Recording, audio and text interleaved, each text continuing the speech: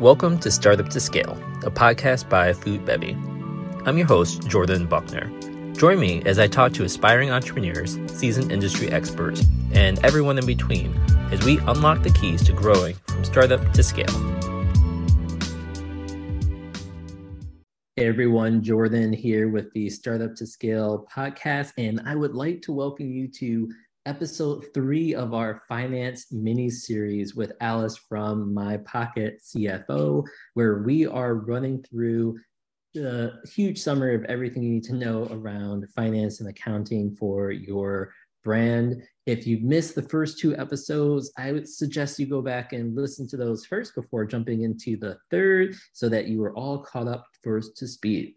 Today, we are going to be talking about cash flow and working capital for your company, which, as a lot of you are experiencing right now, fundraising is tight, cash is tight, and as a CPG brand, oftentimes you are working with cash flow situations that aren't great, where you're paying for ingredients up front and packaging, but you don't actually get the revenue from the sale even for months later, sometimes 60 or 90 days. So we're going to be diving into all those topics today, including cash conversion cycle, how to track and finance your working capital, forecasting your cash flow, and beyond. So to get into all that, I would like to welcome our co-host, Alice, who is the founder of My Pocket CFO, a one-stop platform to make finance management for e-commerce companies simpler. 20 companies are now using the platform to make finance easy. Alice herself has been serving as a CFO in financial planning capacity for Fortune 500 companies and e-commerce startups in the past decade. She's raised $25 million in VC funding and over $10 million in alternative financing before. She's also a McKinsey and Wharton alumni. So Alice, welcome back for our 3rd episode. Hi, Jordan. Glad to be here again. So today, it's a fun topic that often confuses a lot of founders until they get into the weeds of their business. But talking about working capital and cash flow. So to get us started, are there any kind of top line thoughts you want to share with our audience on how to think about those? First and foremost, cash and working capital are very critical. I would say even more critical for small businesses than for enterprises, for example, right? Because cash and working capital oftentimes could make or break your fate, right? So it is very important, very critical for small businesses. For a simple goal today is I would like you to have a little bit more understanding of, because I talk to many founders, they're not even sure what is working capital, what consists of working capital. And we use cash projection, cash flow forecast, cash runway forecast interchangeably. So one of my goals today is to give you a little bit more clarity in terms of what is working capital, what is a cash flow forecast, what is a cash runway forecast, because there are differences. Once you get this kind of better understanding, and you hopefully you will be more aware, when you go out talking to different investors, partners, vendors, customers, you would use those, I would say, terminology with more precision. And I think even just to be able to do that will give you finance superpower to impress whoever you're talking to, and also to elevate your finance knowledge. I hope that works. Yeah, and even in episode 2, we talked just about how with e-commerce, if you get paid from Shopify, the cash doesn't actually show up in your bank account for 2 days later. If you're selling on Amazon, the cash doesn't land in your bank account for 2 weeks. And if you're selling with KT or UNFI, that can be 30 to 60 days. and maybe only 70 to 80% of what you invoice them for. And so cash, your sales and your payments don't line up exactly one to one. And that gets into some of the issues of why you need working capital. So let's dive in right there. What is working capital? Working capital in accounting term, in finance term, simply means current asset minus current liabilities, right? What consists of current asset? Typically, I would say, obviously, number one is cash. Basically, cash is liquid. And number two would be invoices. And oftentimes we call receivables, right? So invoices you issue to your customers. And the third type of current asset would be inventory, right? So think of those are all your liquidable asset, obviously cash. Those invoices, you expect someone to pay you in cash in those terms, right? And inventory, you expect to sell those products. So those are three biggest types of current asset. There are also three key types of current liabilities. Obviously, the first one is bills you have to pay, and typically they're associated with a due date. That would be a type of current liability. The second would be your credit card, your outstanding credit card expense. You don't pay them for about a month, right? So every month you incur some liability you have to pay out. The third type of current liability would be typically would be some short-term loans, cash advance you get from Shopify Capital, some of the inventory loans or short-term like term loans or commercial loans you get from a number of lenders on the market. So it's actually fairly simple. Just remember those three types for current assets and current liabilities. And when you have more net current asset, remember that those are pretty liquid and you can use those asset as a collateral to get you more financing, right? When you have a bigger amount of current liabilities, remember that you have bigger liability, which means you may have to cough out more cash to pay out those liabilities. So that's how basically they are associated with each other. So before I dive into more details, I pause and want to hear your feedback.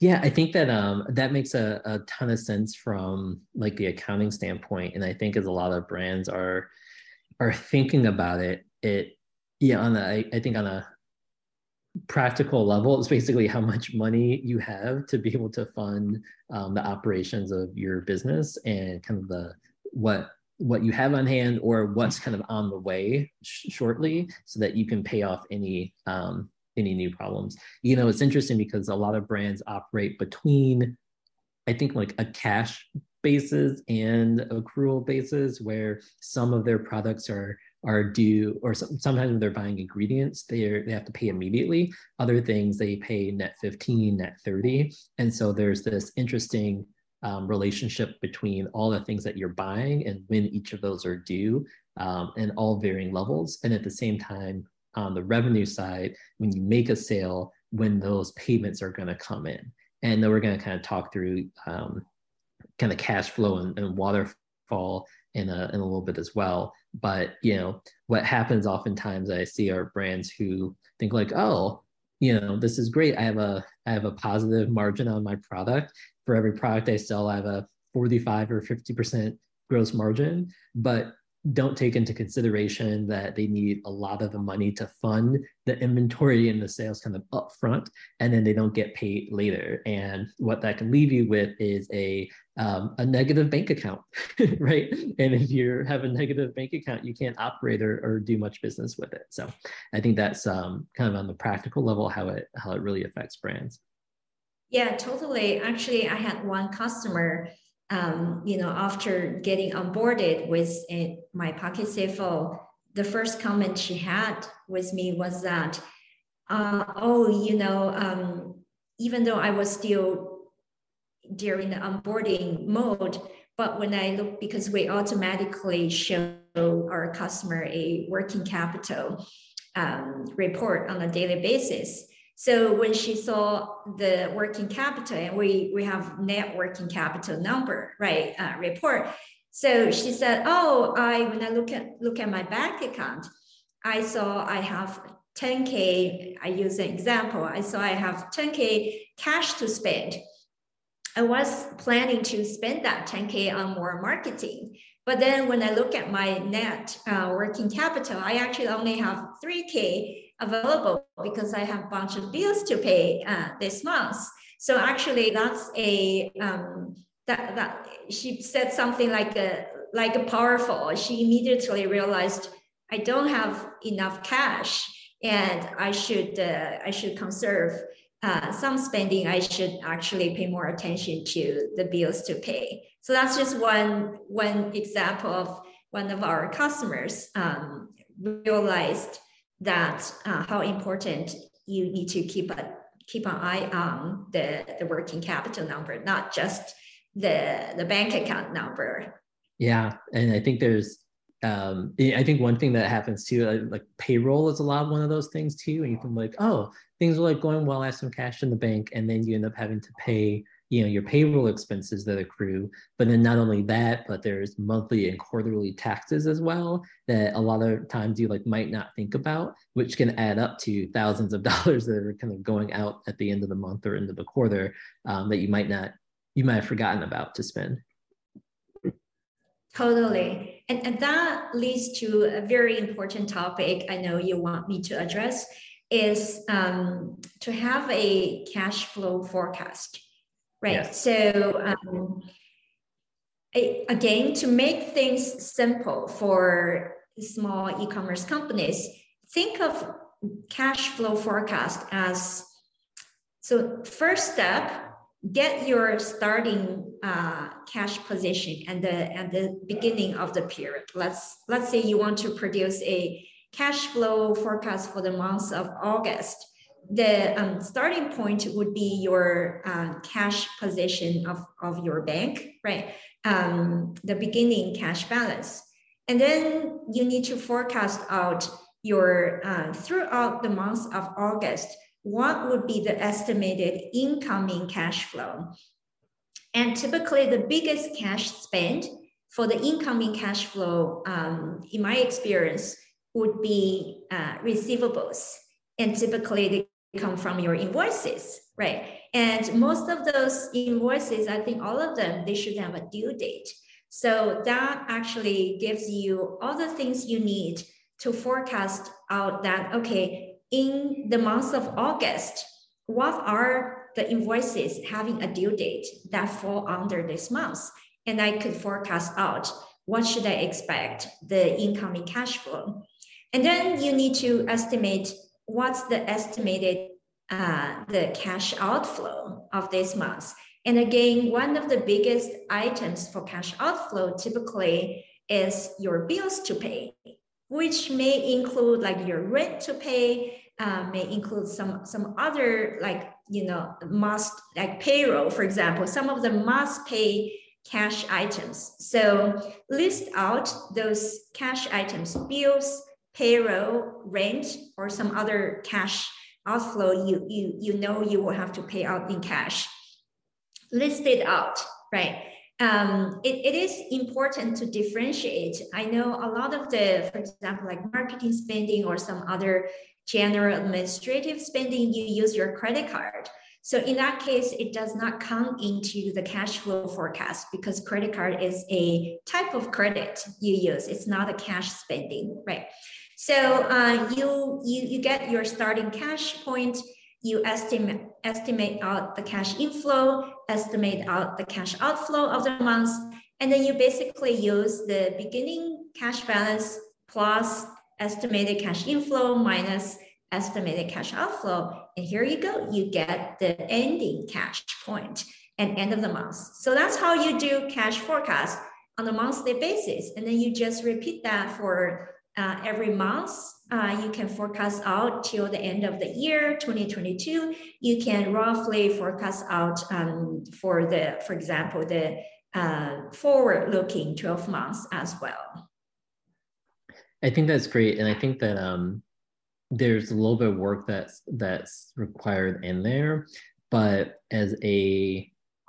looking and talking with founders, one of the biggest mistakes that I've seen happen is when founders don't understand every single dollar that's coming in and out of their business, because they can quickly overspend and lose kind of financial control over what's actually going on.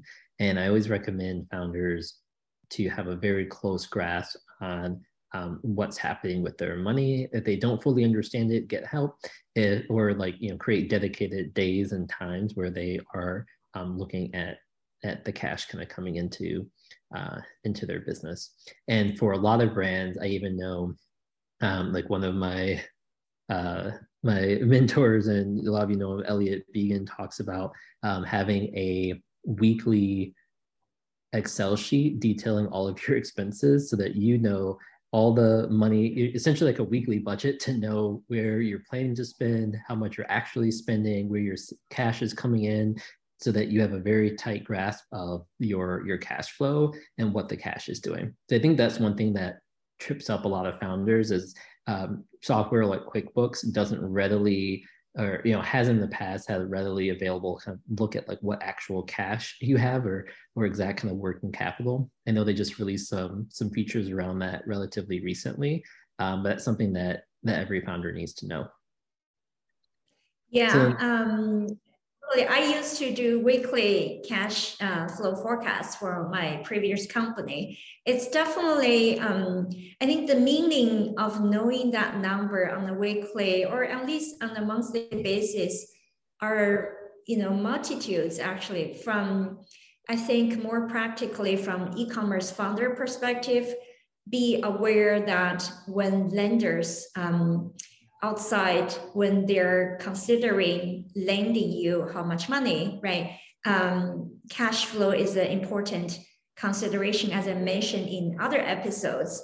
They pay more attention to your cash flow than, for example, your gross sales number, because that's more credible, right? And then when they also consider how much to lend it to you, one important factor they would want to assess is, on a monthly basis, what's your, let's say, average cash position, let's say for the last year, right? Or for the last 3 or 6 months, so that they have a gauge in terms of if they lend you this much for this long, like for 3 to 6 months, and then on a monthly basis, how much cash you have to pay out, including principal plus interest. So you want to make sure, I think both lenders will want to know also as borrower founders, you want to know that your cash flow forecast, your monthly cash flow should be able to cover, I would say adequately cover, right, the estimated loan payout. So that's like, I think that's one use case of knowing your cash flow number on a at least monthly basis would be helpful. Yeah, definitely. The banks want to know that you have enough money to pay them back. One thing I want to dive into a little bit more is the cash conversion cycle. So can you talk about what that is and how to calculate it? Yeah, cash conversion cycle. It is basically, I think of basically cash inflow conversion and cash outflow conversion, right? So cash inflow conversion, including your inventory turnover days, basically, and also your, I think, what is that? The basically it's a days inventory outstanding and days your sales outstanding, your receivables payout cycle. And cash outflow conversion would be the days payable outstanding, like how many days you typically have to pay your vendors. And the cash conversion cycle would be the net, would be your inventory outstanding days plus your receivable outstanding days minus your payable outstanding days. It's obviously, it's a formula, it's an accounting formula. I would say the simplest way to think about is, for practical purpose, you should, number one, minimize your receivable outstanding days, or minimize your inventory sales cycle, right? And meanwhile, maximizing your bills outstanding days. Does that make sense? Meaning, if you sign a PO with a co-packer to produce goods, if you can negotiate with the co-packer to say, can I pay you a larger portion at end of the production when you have all the finished goods? Or can I pay it after you actually have all the finished goods, to maximize the payout period? That will literally give you more cash during the production cycle, right? And then a practical advice to minimize your receivable days outstanding would be, for example, between Shopify and Amazon. Shopify pays every 2 days of any outstanding receivables.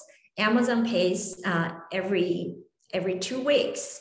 So between the two, if you want to get more, I would say get shorter, payout period, sell more on Shopify, right? Obviously, both Shopify and Amazon, they pay much quicker than distributors and retailers, because then they pay you 30, 60, 90 days. That's even more way out. So if you have a heavy, I would say, composition on the offline wholesaler and retailer channel, you need to seriously think about, okay, how do maybe I should get some finance to finance the like 90 days payout, because during that 90 days, someone does not pay me. I need cash to produce my goods, or I need to spend cash on something else. So I would say, in practical sense, if you can maximize the difference between the two, pay your vendors as late as possible, and get paid from your customer as fast as possible. Then if you can maximize that difference, then you're in a pretty good position, I would say. Does that make sense? Yeah, it does. And I've even seen some companies, it's very rare in the food space, but I've seen some companies that have, I think it's called like a negative kind of cash flow, where they're able to pay their vendors after they get paid for product. And so they can just continue to buy product and sell because of that relationship. But that's only with negative cash conversion cycle, because they were able to negotiate really strong terms with vendors. Alice, this has been great. Thank you so much for diving into these topics. That wraps up episode 3 of our 3-part finance mini series. If you missed any of the other previous episodes, definitely go back and take a listen. There's tons of really great information just like this. Alice has been incredibly kind of gracious to sharing all this information. If you have questions on any of these topics, or want to understand your working capital, cash conversion cycle, your accounting, clear up any accounting mistakes, definitely reach out to Alice at My Pocket CFO. And she is also offering a really great deal for all of our listeners to try out their auto bookkeeping for an introductory price of just $99 for the first 3 months, which is 50% off their standard price, which is only $199 per month. Shoot me an email, or Alice an email. We'll put those in the show notes. And she'll also share her working capital financing option list and a fundraising checklist in addition to everything else. Alice, this has been such an amazing conversation over these 3 episodes. Thank you so much for joining. Thanks, Jordan. Thanks, the audience. If you want to reach out to me on your specific case or company situation, I'd be happy to talk offline. Again, thanks, Jordan, for being such a great host. I look forward to continue our collaboration. Thanks.